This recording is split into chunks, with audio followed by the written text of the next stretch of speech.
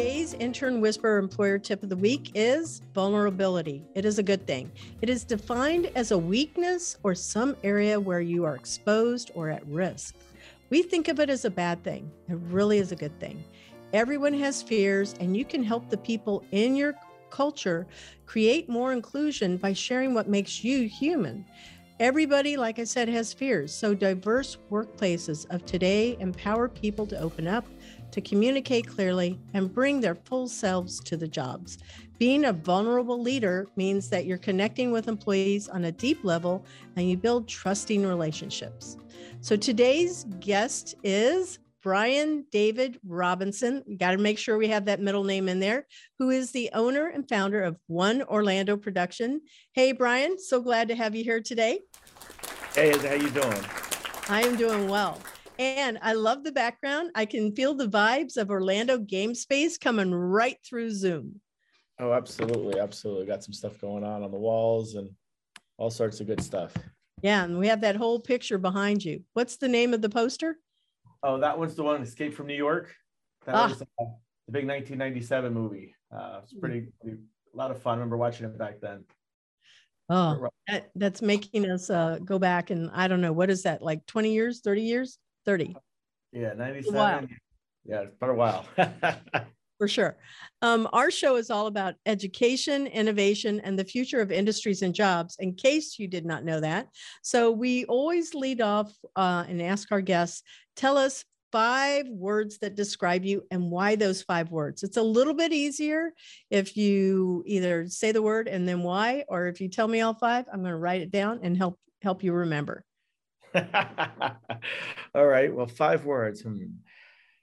I would say the first one would be ambitious, and ambitious because I try to set, people always talk about not setting lofty goals, but I think you really need to set your goals extremely high, because even if you fall short a little bit, you're still way ahead of the curve. And if you just, you got to set the goal and then backtrace it. So we're starting today and how do I get there? And a lot of times you over exceed those goals because every day you're improving, getting towards it, and you're putting that energy out to get it. Next one is fun. I don't know. I like to laugh. I like to have fun when I'm working. I don't like to take myself too serious. Our office is located in the Orlando Game Space, and so plenty of gamers and offices, as you know, around, and I get to dress casual and have a good time. So yeah, I know. I don't like to stress out, so I like to enjoy myself. Determined. My cousin said once that I was the most determined person she ever met. You just keep going, and if something doesn't work, you try something else, and if that doesn't work, you try something else, and you just keep going for it. Difference between a beginner and a master at anything, to me, is just that you've had more failures, more opportunities to learn. Yes, there are opportunities. That's key. Oh, that's right. I mean, I'm sure you got plenty of stories too. And they're mine, my stories, not like intern stories. They're actually mine. Like, oh, I wish I had known this. Oh, absolutely. I mean, I'm sure you got a great story. I mean, where you wouldn't be where you were at without them, None of us would be. 4, visualizer. I like to, I see things. So people, when I'm talking to them, they're like, you okay? And I just kind of zone out, but I'm visualizing what I'm talking about, whether it's the next scene, something that's happening in a production. We're talking about doing shot lists and stuff. I just kind of zone out and I see what it would look like. And then, start talking about it through there. And I also visualize what I'm trying to accomplish. So to me, I'm a very visual person, and I couldn't work the way I do without it. Mm-hmm. And the last one that is a you trait and a me trait as well is self-starters. You can't be an entrepreneur. You can't start a business if you're not a self-starter. If somebody has to drag you out of bed in the morning, if somebody has to push you to keep going, you're never going to get there. You have to be the one that's pushing yourself, and you have to be the one that, you see the dream, and you have to lead the team. And without that, you're not getting anywhere. Yep. I can totally relate to all of those words for sure. I thought you would have had one that said chef, because when I was on your Facebook page and I was Googling you to get pictures, I saw so many pictures of you in your chef coat. I didn't see the big, tall, fancy hat, but I wear what it feels like you're balancing something on your head. Can't cover this bald head, this sexy head. You got to You got to leave it. You got to leave it out there. Gotcha. Well, anyway, I was expecting food or chef or something related to food to be one of your 5 words. So that's okay. But so where did you go to college? If you didn't go to college, where did you go from school? And how did you get to where you are now? Because in the office, you've told me some really good stories. So I'm hoping that you'll do the same here. Okay. Well, let me touch base real quick before there on the chef thing. So, the reason why I don't have it listed, so to speak, as one of my 5 is because all those traits you need as a chef. And so a chef is a leader of people, not just a culinarian, so the title chef means that you're a leader, just like a general or anything else. And being a general, you're like a generalist. So you have to be able to wear many hats and do many things. So to me, my martial arts students call me chef. My friends, most of them call me chef. So yeah, I'm used to that name, and it seems to stick.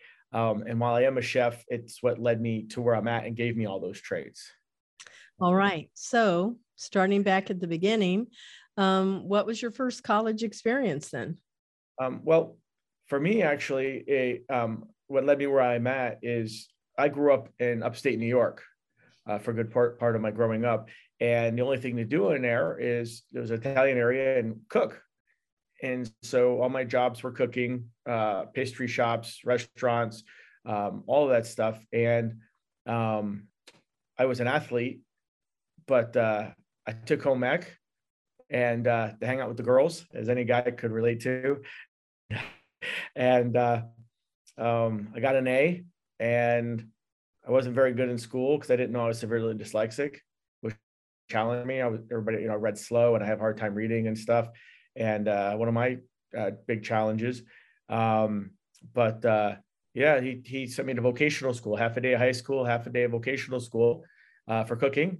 I got an A. He said, that's probably the only way you're going to graduate high school. And so I went for 2 years, got 2 A's, which was half my high school credit. And with that, my guidance counselor and my mother got me into the Culinary Institute of America in Hyde Park, New York. And that was my college, my chef school. And I call it the Navy SEALs of cooking back then. It was that school is really good. It's CIA, and it doesn't mean, Central Intelligence Agency. That's why I didn't say that like that. Yeah. I know. But I know I visited that school with somebody else that was going to go, considering going there at the time. And I was so impressed. That is one of the best schools, I think, in the country you can go to. Oh, absolutely. If not the world. That and the Cordon Bleu in France is rated, always went back and forth back then between them, and then Johnson and Wales right in there as well, J&W. We always call J&W the other school. Oh, wow. Well, that is super cool. So you're from New York, and New York is known as the melting pot of all kinds of ethnicities, and there's so many places to eat. How many types of cuisine have you made, and what is your favorite one? I know that wasn't one of the questions I gave you, but again, I'm looking at your Facebook page and I went, this guy knows how to cook. You have all of these pictures of food. Oh yeah. Well, growing up in my family and also in the community, big Italian food. Very traditional, very classical, very much, right from the old country, very, authentic. Authentic, original ways to cook. And so I became an Italian specialty chef between entrees and pastries as well. And then when I went to chef school, I fell in love with French cooking and really enjoyed it tremendously. And so I picked up French as my second, although I cook all ethnicities. I've adopted Indian style cooking, and I'm known as the healthier choice chef, and I work with families and kids. And so to do that, to make healthy foods and all these wonderful flavors, I turn to each of the ethnicities, so when I'm looking at it, I'm looking at, here's an ethnic background. What kind of flavor profiles do they have? And when you go to Italy, when you go to France, when you go to any country, right? Even here, when you're going into any rural area, right? You're going to go in and you're going to find like, okay, when you go to Italy, they're out there picking grapes. They're out there working in the fields. Well, they're making what I call peasant dishes. These dishes have to be hearty. They have to be flavorful, just like in our Midwest, if you will. They have to give them nutrition. It has to give them energy. They have to be out there all day. And they also, because of that, they have these wonderful flavors to them, but that comes from the nutrition. So with that, and looking at how to cook healthy, I mean, I've loved Spanish cooking. I've loved Jamaican food. All of these have these wonderful flavor profiles. So for me, French and Italian, but I must say every culture to me has something wonderful to add. So I've never made like pasta from scratch. And so maybe I think this would be a really fun activity to have down at OGS, is a cooking class with you. And you could teach us how to make real pasta and bring one of those things so we can squish it and make it super thin. Yes. Yep. Yes. Like that would be a fun thing to do. Pasta is fun to make. And you will spend a lot of time laughing because it does take some work and stuff and a little skill set. The biggest thing with making pasta is you want to let, when you're making it and stuff, you want to let it rest, because you want to let it rest up a little bit. So that way, when you cook it, it comes out right. If you rush it too fast, it can come out doughy. And so, and some pasta, it's all about getting the gluten just right. Absolutely. Working it just right. In some pastas, you want to make, as an example, when you get lasagna sheets, those have been dried out for a purpose. Most pastas you'll get are dry. The drier you make it, the more moisture it's going to soak in when you cook it and stuff, be able to take it and develop the gluten, like you said. So, yeah, one of the things that I do when I make lasagna, I haven't done this in a while though, but I take the dried noodles, like what you're describing, the lasagna, and I put a layer of tomato sauce, and then I put, I just layer it, but I put tomatoes in there too. And it's almost kind of watery. And I let it sit after I layer everything, going meat sauce on the bottom or whatever, sauce and noodles and cheese and sauce and noodles and cheese, like all the way up. And then I pour more around it. I let it sit overnight so it can get really nice and absorb the liquid. And then I bake it. Let me ask you this. When you put your noodles in there, are you putting them in raw? Like they are not cooked. They are raw. Perfect. That's what you want to do, because one mistake is people you cook the pasta first, but then it leaches out all that water. Right. So the sauce is enough, and all the liquid in there is enough to cook your pasta, and your pasta absorbs all that flavor. Yeah, and you get a much better flavorful pasta. Yeah, I've noticed that. And it tastes better even when I let it sit in the refrigerator and let the dried noodles absorb the liquid. It just tastes so much better. Man, I really want to go make lasagna now. I'm coming over then. Let's make lasagna. We'll have a lasagna party. That's what I'm saying. We should do something like that down at the office. We could have a cook-off. Who has the best lasagna? Kind of like chili, but do it with lasagna. And you're Italian, so I expect you to win. Well, I grew up in an Italian area, but I'm actually Cuban and Native American. Oh, never mind then. Okay, so let's talk about being Native American. Where are you from? Are you from a tribe or what? Well, I am third generation born off a reservation in New York. I am actually, my grandfather was Blackfoot. My grandmother was Cherokee. And so they met, and my mother, my great grandmother was a shaman and on the tribe, and her father was the chief. And so I have a very unique background in that. And so Pipa, great grandfather, was an amazing man. My mother tells me lots of stories and stuff about the tribes and about the history and stuff of our family. And for most people, don't realize that Native Americans don't follow the father; it follows the female. Really? So I did not know that. So I think I shared this with you, but I was born on a historic Indian site in Kansas. And when my dad is really big into ancestry.com, and he's done a whole lot of tracing of the family tree. We had somebody had an American name. I'll make it up, like Mary Smith, whatever. And she was buried in a historic Indian ceremonial graveyard. And I'm going, how can this not be that we don't have, an Indian in our family? Because it's supposedly on my mother's side, and it would have been like great, like 3 greats back, 3 generations. Well, me, 1, 2, 3, 4, 5, 6 generations back. So obviously nobody that I would know. But my dad, when we did the, you can do the spit test with Oh, yes. ancestry.com. Yep. Yep. Yeah, for the DNA. And it shows that there wasn't any, any Indian families name, any Indian family names connected with our name. So that doesn't mean that it's not true. It just means that nobody had connected those dots. Anyway, it's disappointing. Right. Well, that, and just so you know, one of the amazing things about the Native American tribes, especially Cherokee and stuff like that, is that they they took in so many people into their tribes from other backgrounds as well, and everything from um, settlers and stuff to people that they did battle with and stuff and captured.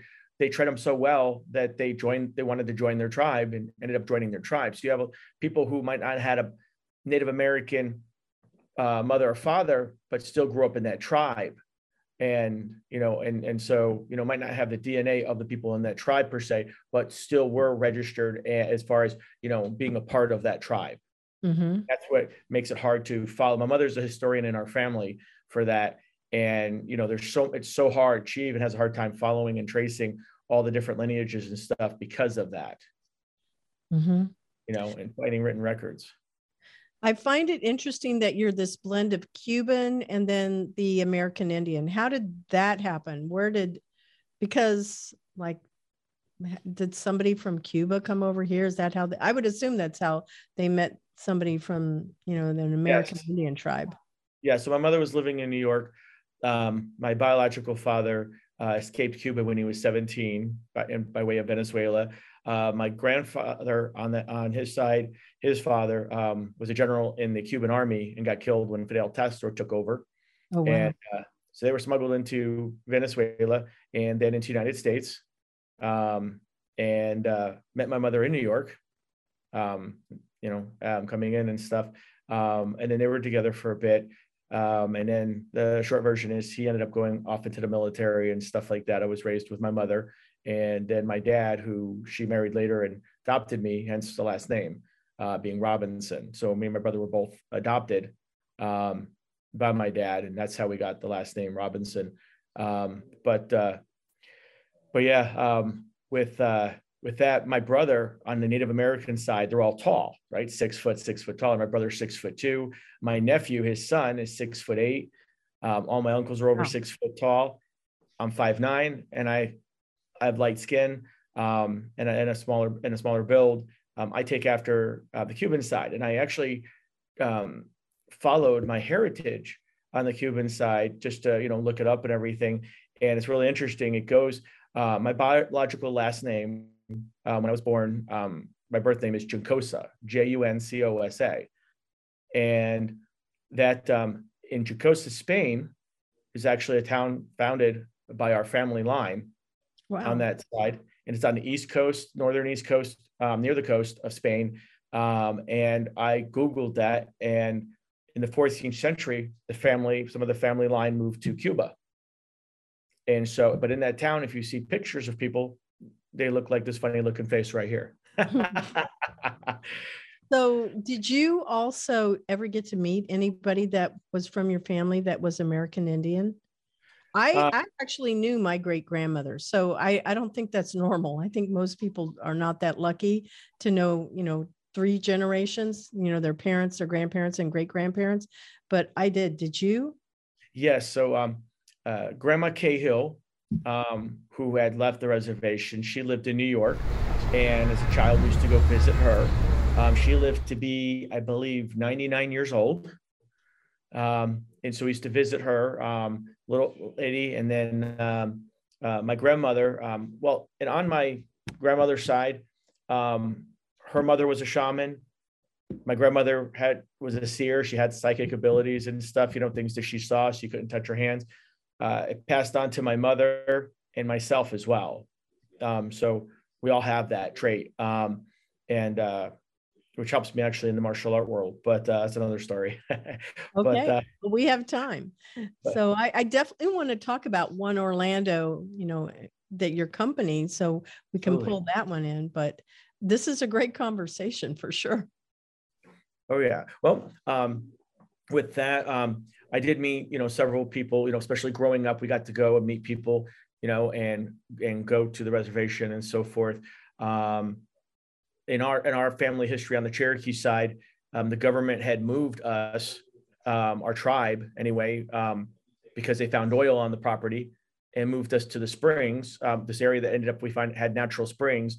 And when Pipa, our great grandfather, passed away, the government wouldn't allow the springs to be passed down in our family line because it was Native American, because they wanted to claim it. And so they claimed it after he passed away and took that as far off the reservation as well, moved us again. So those were unfortunate things. But and it is what it is. But as far as the seeing and stuff, I was training in martial arts since I was 14. And when I started taking Kung Fu when I was 21 years old, I started learning about energy and Qi and Chinese martial arts and internal Qigong and all of that. And that really explained a lot to me, because I would grow up and, like, here's an example. In high school at 14 years old, I walked into an English class and I sat down, and about 2 minutes went by and a teacher was writing on the blackboard. And then all of a sudden, like that, I was literally back at the doorway, walking in again, and experienced the 2 minutes all over again. And so I had entered the doorway. For everybody else, it was like 100th of a second went by. But for me, 2 minutes went by from me walking in, sitting down. And it wasn't like a deja vu where people like feel like something. I actually experienced everything, like a metaverse, if you will. I just experienced everything going through all the way for 2 minutes. And then once back at the doorway, walking in and doing it again. And I used to experience things, and I still do things like that all the time. That comes straight out of the Matrix. Just I didn't see a cat walk by and freeze. So yeah, but I mean, that's the kind of stuff that you're talking about. People may say, oh, that sounds really strange, but like a world in a world, that's what we're talking about. Oh, here's a crazy one. If you want to go on that line real quick. So I was working for Disney. Okay. Back when I was 21 years old, and about 3 months earlier, because usually my visions happen 3 months in advance. I can usually feel and know when they've happened. And then I see them again. Well, I'm driving to Disney, okay, and my car breaks down, okay, and smoke out the back and stuff like that. The rings had gotten shot, and I had a Z28 at the time. People loved it and everything. It was a mint condition body, and it was an older car, but the rings had gone, and I couldn't afford to get it fixed. And this is what they told me at Disney. And previous to this, 3 months earlier, I had a vision that this happened, in that my car was in an airport hangar, like an airplane hangar type thing, a big hangar, and that I was against my car. And then another guy came up and talked to me and offered me money, and we switched positions where I was against the counter, and he was leaning against my car and offered me money for my car. And I declined and made a counter offer, and he accepted. And it was a weird dream to me. Well, 3 months later, that happens, right? Now, here's the crazy part. So I didn't recognize it when my car had it, because I wasn't remembering it at the moment. And my car started smoking, and they towed it. And they towed it to, if anybody's been at Disney and has seen the shop that's there, it was like the size of an airport hangar. It was gigantic, okay? An airport hangar. So they towed it in there, and I didn't recognize it at first. And they told me how much it was going to be to fix, and I couldn't afford it. And so my roommate at the time said, hey, he knows somebody who collects those and might be interested in making an offer. But when I went in to meet him, like he was going to meet me there, and I went in to meet him, when I came in and he leaned against my car, all of a sudden I shot like, I don't know how to explain it, but it was an outer body experience. I literally went to the top of the roof of the hangar and looked down at myself and him make me the offer. And I made him the counter offer, and he accepted. And then I came flying back into my body, and I'm sitting there looking at him, and I'm like, what the heck just happened? He makes me the offer, and I knew he was going to accept my counter offer no matter what I make, because like I knew what to make the counter offer for, because I'd already experienced it, and made the counter offer to him, and he accepted it. And it was just like I experienced things like that all the time. So I mean, to that degree, and I see a lot of things, and I not to keep going off on this tangent, but I've even had a crazier one where I had an out-of-body experience when I was riding my motorcycle, and I thought I was dreaming that I was flying over my apartment complex, and I saw my motorcycle riding. And this was like about a year later, maybe, or less.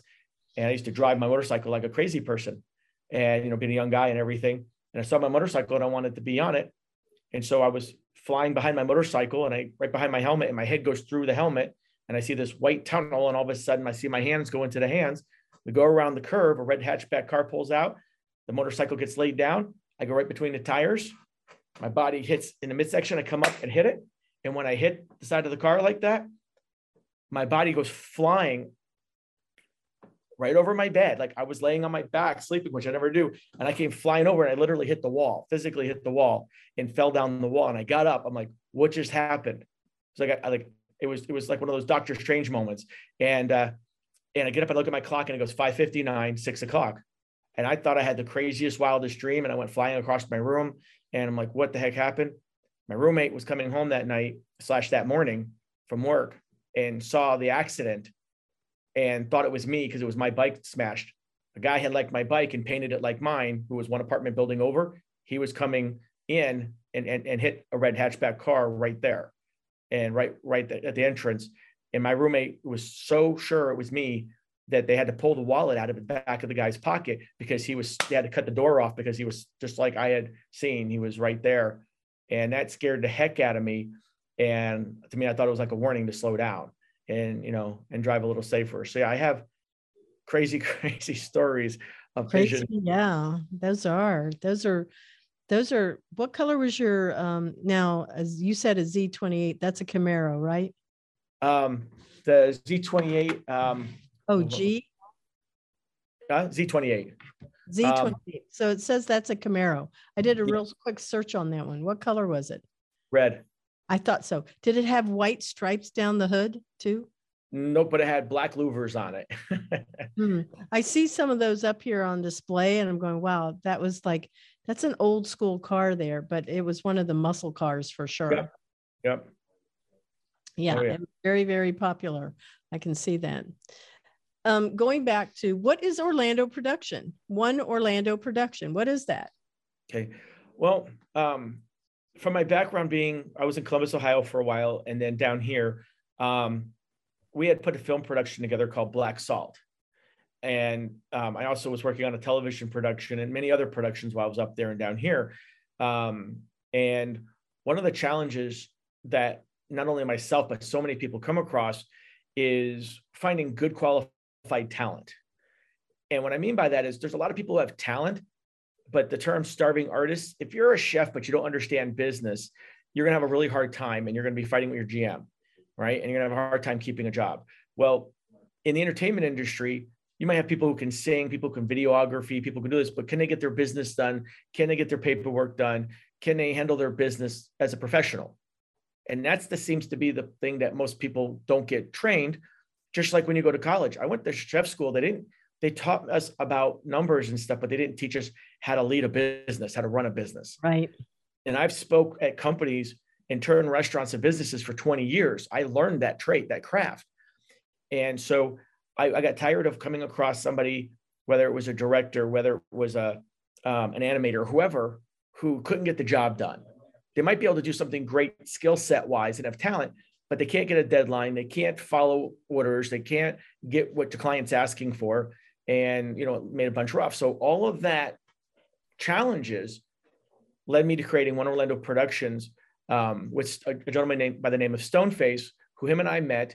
And he has Face Forward Media, and he's my business partner. We came together, and we were same thing. We were working together on some projects, and we came across a project that was having the same challenges. And this is going back to this early August, and last August, and I said, let's make a collaborative community. Let's vet out people and only accept people who understand and have an LLC, and people who could have started a small business and who are self-starters, who can get their jobs done, and also have the skill set and have that balance. And, being professionals. And they might be the business professional, but they don't have the resources for marketing. They might not have the resources or the contacts or the branding to get their name out there, but they can do a terrific job. Mm-hmm. And so we started vetting out people and based on that criteria and interviewing them just like they would for a job, but for their company. And then this wonderful thing happened. A friend of mine, Wendy Cohen, she was in Orlando Game Space and she's a realtor. And I met her when I was turning a restaurant, and we met and had a great conversation. And she was here and she said, well, you know, there's a group like that does gaming. And I hadn't heard of it because I haven't been in the gaming world that much, although I have been in it, but not to that extreme. And I came out here and met everybody and loved the concept. And I met with a gentleman named Chad, who you know, and Yes. Kunal, and they interviewed me. And I said, you know, we have a collaborative community we've started, but it's in entertainment in a different way, film and television and media, as opposed to gaming. And would you be willing to mentor us? And they interviewed me and had to see my background. And yeah, we went through an extensive, you know, question and answer series. And, you know, can I get my business done? I love the fact that can you add value to us and can we add value to them Mm-hmm. and to the community? And that meant a lot. And I learned a lot in a very short time, just in the interview process. I was examining everything and learning as much as I could. And they welcomed us. And, you know, we've been here since November. And I've just had a wonderful experience in time, and I've learned hand over fist. And so we are currently doing a couple new projects, and we brought on, working on 2 television programs, a streaming series, in our collaborative community, which is fantastic. We have all this wonderful, amazing talent. And Yeah, we have like about 4 or 5 video production companies. We have your company, Cat 5 Studios is my company also that's down there. There's Dave Vance, there's Landon Hale, there's I can't think I know there's another one too, and I can't think of the gentleman's name right now, but Timberwood. I think it's Timberwood Technology. No, Timberwood Video, something like that. Anyway, there's a number of us down there. Oh, yeah. Well, one of the things I loved is I started using the term insourcing, because, you know, we have, you know, there's over 20 companies here, and we have 6 with us that we've brought in, and that are in the One Orlando production world, and we're trying to make it 10. And we've got a editing company, CJY Creatives, out in Tampa, and he actively works on commercials and television shows. And, you know, we have a marketing company that has joined us, and so it takes that off my plate that I was working on. And the wonderful thing about insourcing, and you mentioned Dave Vance, you know, Dave Vance, the Orlando Life, if anybody knows, you know, he does phenomenal things with that.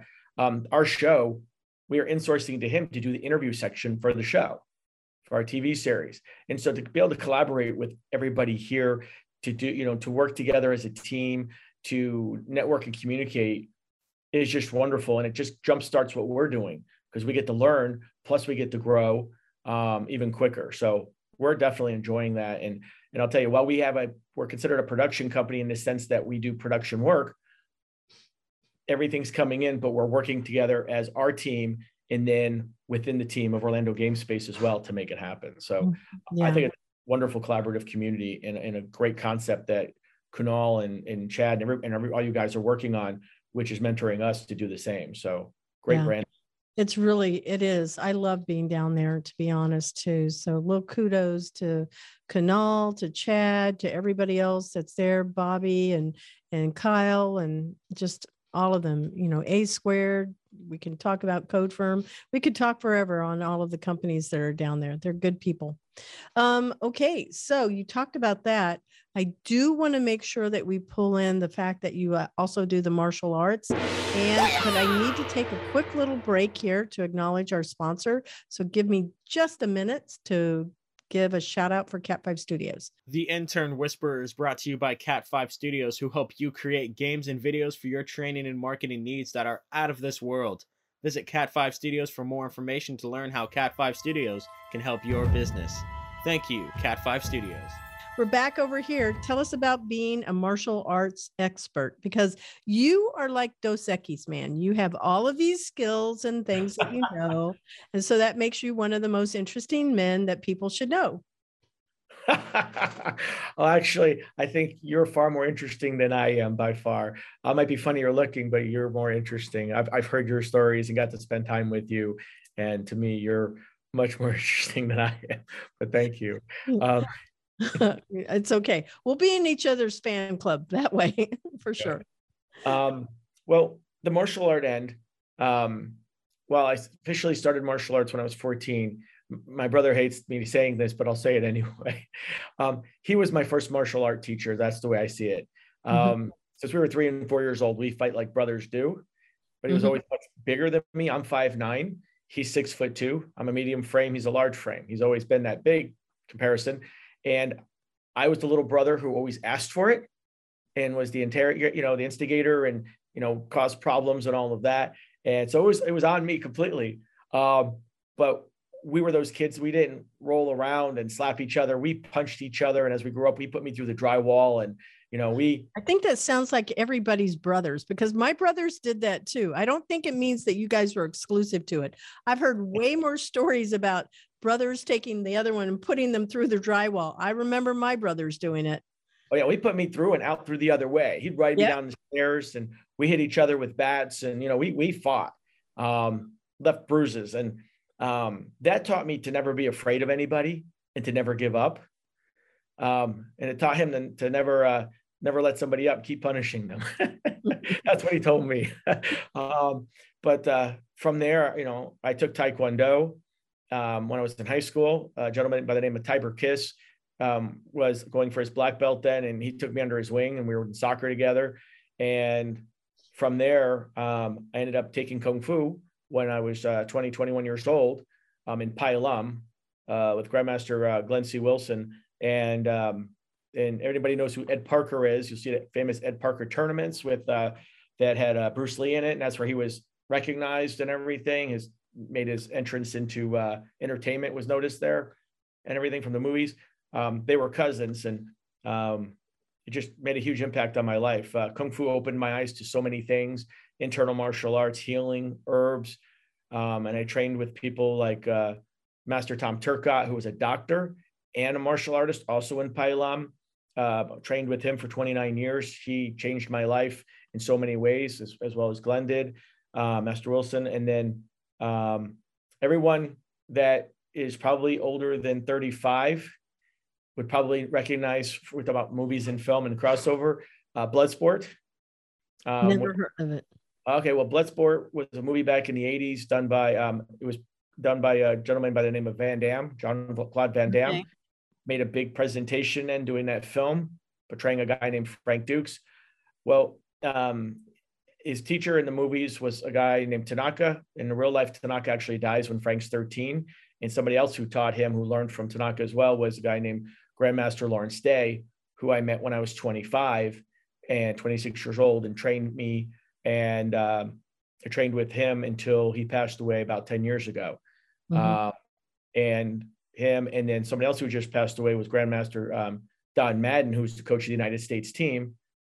And I got to be and train with him as well for 20 plus years. So great mentors, great people. My martial art background went from me being very aggressive and hard style and short tempered to people understand Wing Chun and being more relaxed, calm in the moment, things like that. I got to do private security work because of it, private bodyguard work because of it. I got wonderful mentors in those areas. I got to train police and military. And wow. There's that Geico commercial, where they're asking the lizard. So like, Geico's 89 years old. He goes, do you mean like you think I'm 89 years old? And I'm sitting here thinking of everything you've done in your life. I'm going, gosh, you got to be like 250 years old because you have all of these different career paths that you've done. And it's just, I know that they're overlapping with each other, but it really is amazing. I think that the biggest takeaway from, what you've been sharing here is that, we're going to go back to those 5 words that you said back at the beginning, that you're ambitious. Definitely you're hitting that one. Determined, visualizer, self-starter, and fun.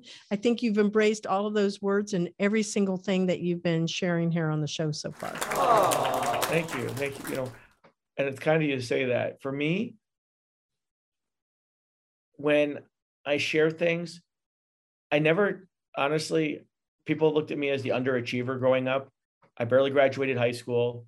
I played But look, sports. you were a culinary master. So like that doesn't mean like we don't all fit in the same mold is the point, right? Right. Right.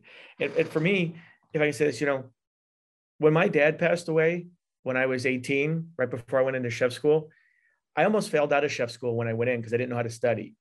And I had to humble myself and ask some people how to study, because one thing I thought of, my mother was raising my 11/12-year-old sister, right?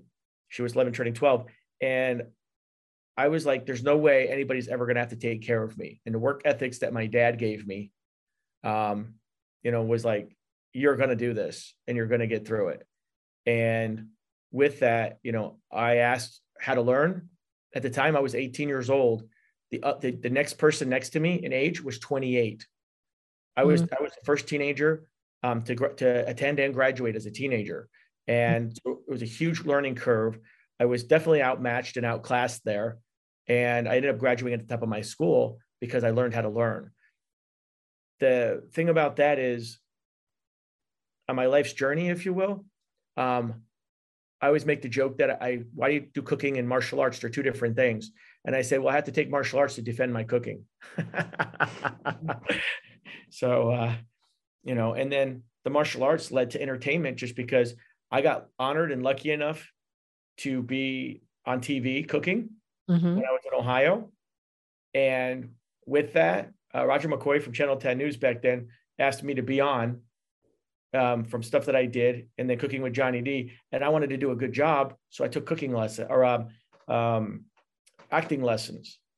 And because I wanted to do a good job on and understand it, what I'm doing when I'm on there cooking. And that just led me to where I'm at now. So yeah, I didn't try to do all these things. I just kind of was inspired and just ended up doing them. You know? So what are 4 ingredients that you can, because we're talking about chef stuff also, what are 4 ingredients that you can take and make something amazing, like on Chopped? Okay. These answers will probably surprise you because I can cook high-end foods and all this stuff. No, I've seen the pictures. I know you can cook anything.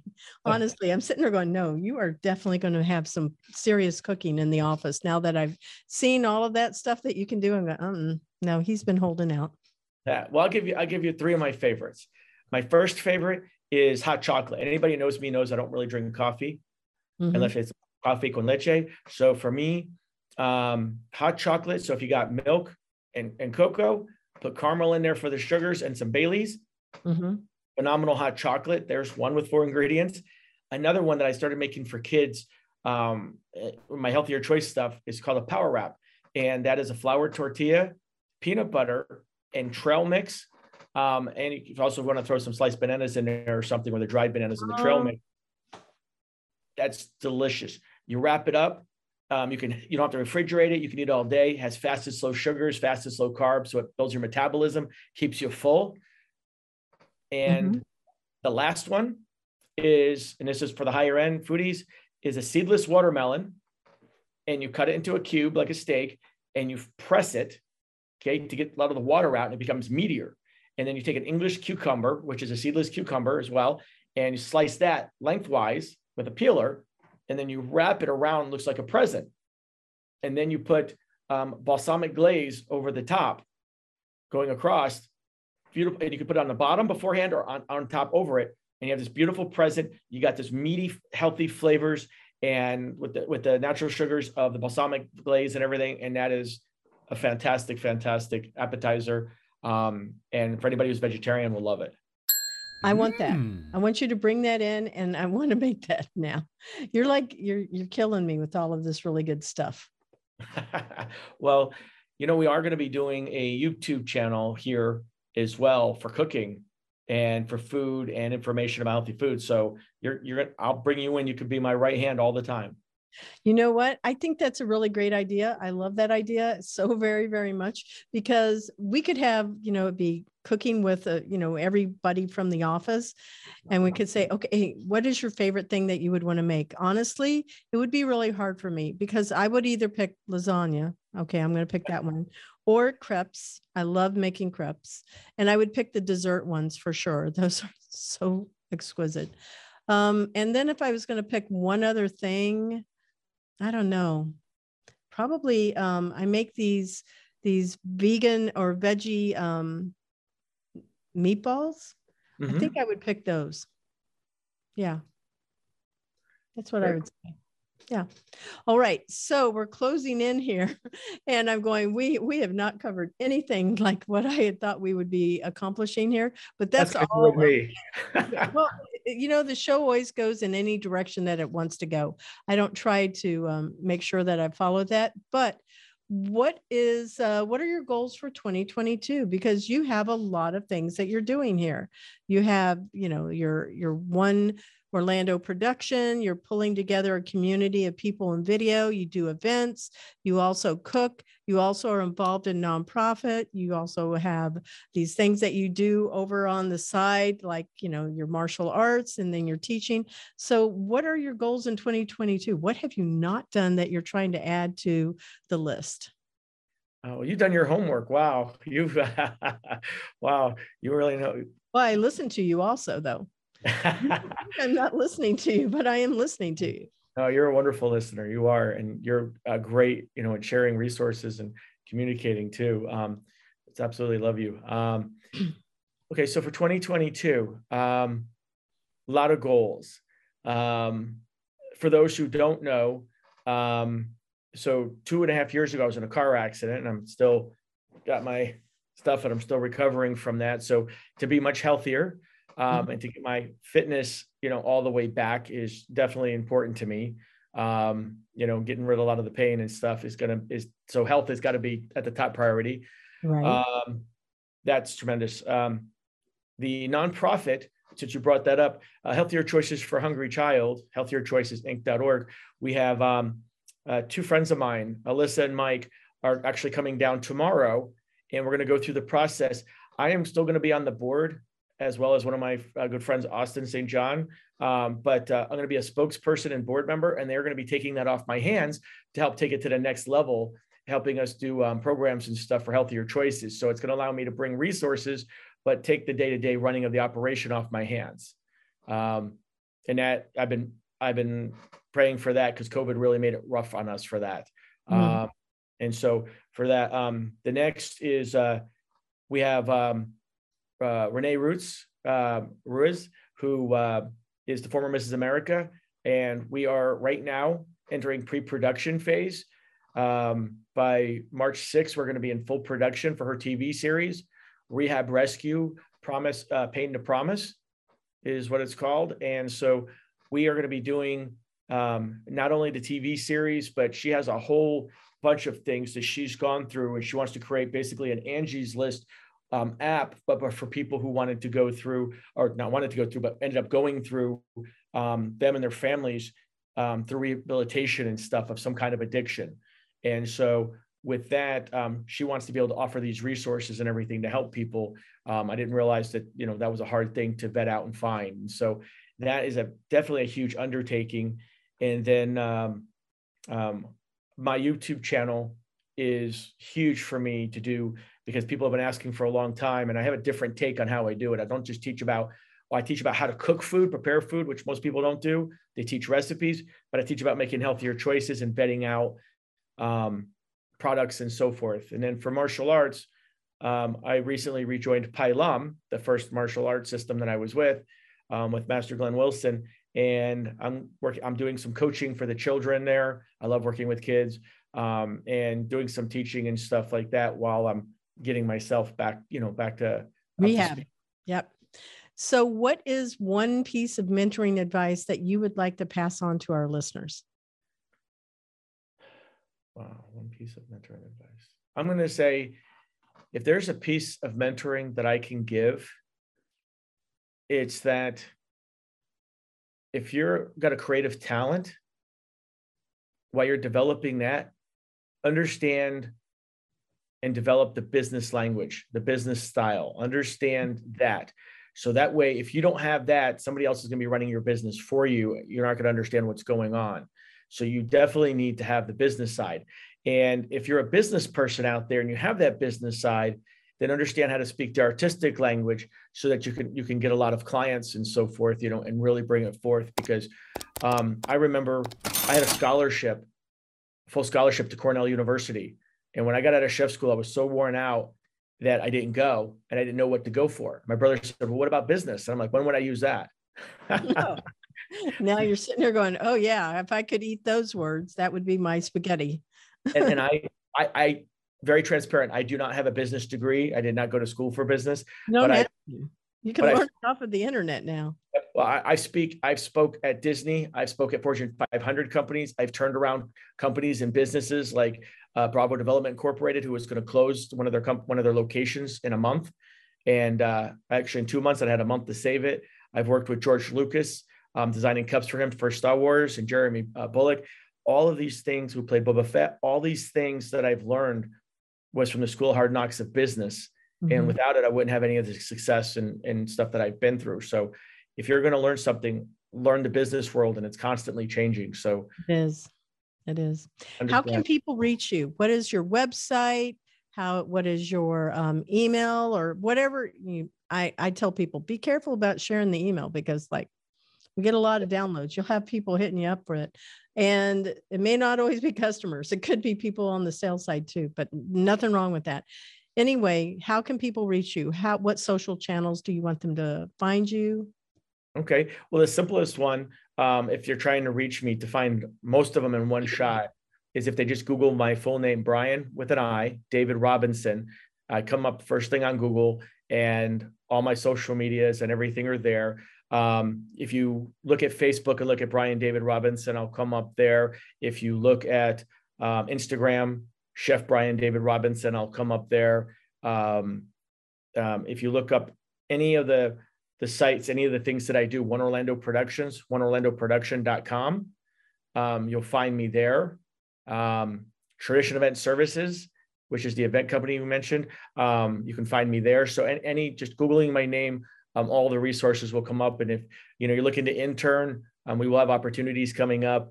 If you're a business contact and you are interested in joining our community and stuff, we'd love to talk to you. Okay. Well, that sounds great. Well, Brian, I want to say thank you so much for being a guest on the show today. I really appreciate it. And I'm going to tell you, this episode, it's going to be like 4 weeks out before it airs, but you'll still get lots of notice of people viewing you, because we're hitting about 1,000 downloads a month now. So, oh, wow. Nice. Hey, and by then, we'll have our cooking thing going with you, and because you're definitely we can do crepes maybe on Valentine's Day would be pretty cool to do. That would be fun. Yeah. Chad wants to do a cooking show also, so you need to pull Chad into the conversation. Oh, absolutely. I would love to. I didn't know that, because he is also a big cook, and he went to chef school also. So you guys should be vibing on that. I did not know that. Now you do.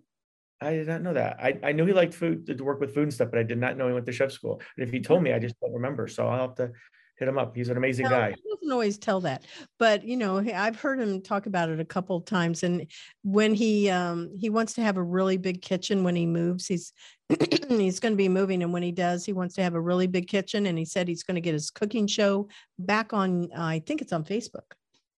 Oh, nice. Well, we have 100 streaming channel that we're going to be doing to put it across all platforms and stuff that anybody can tap into as well, including yourself. But I'll have to tell them, because we're definitely going to be doing it. And I've got a tremendous mentor. Can't tell you who he is yet, but he's out of California, and he's got one of the top YouTube channels for cooking, and he's going to mentor me. You always want to you asked about things, find somebody who's smarter than you and that knows what they're, knows something, and they can teach you. There's always something to learn.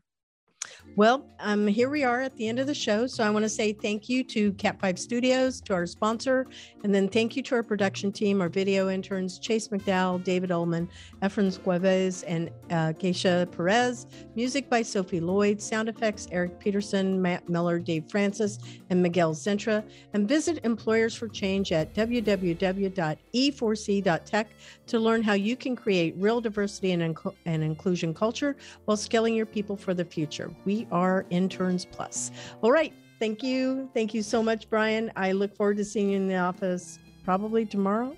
Tomorrow I'll be here. Thank you so much. I'm so honored to be here. Thank you. Bye-bye.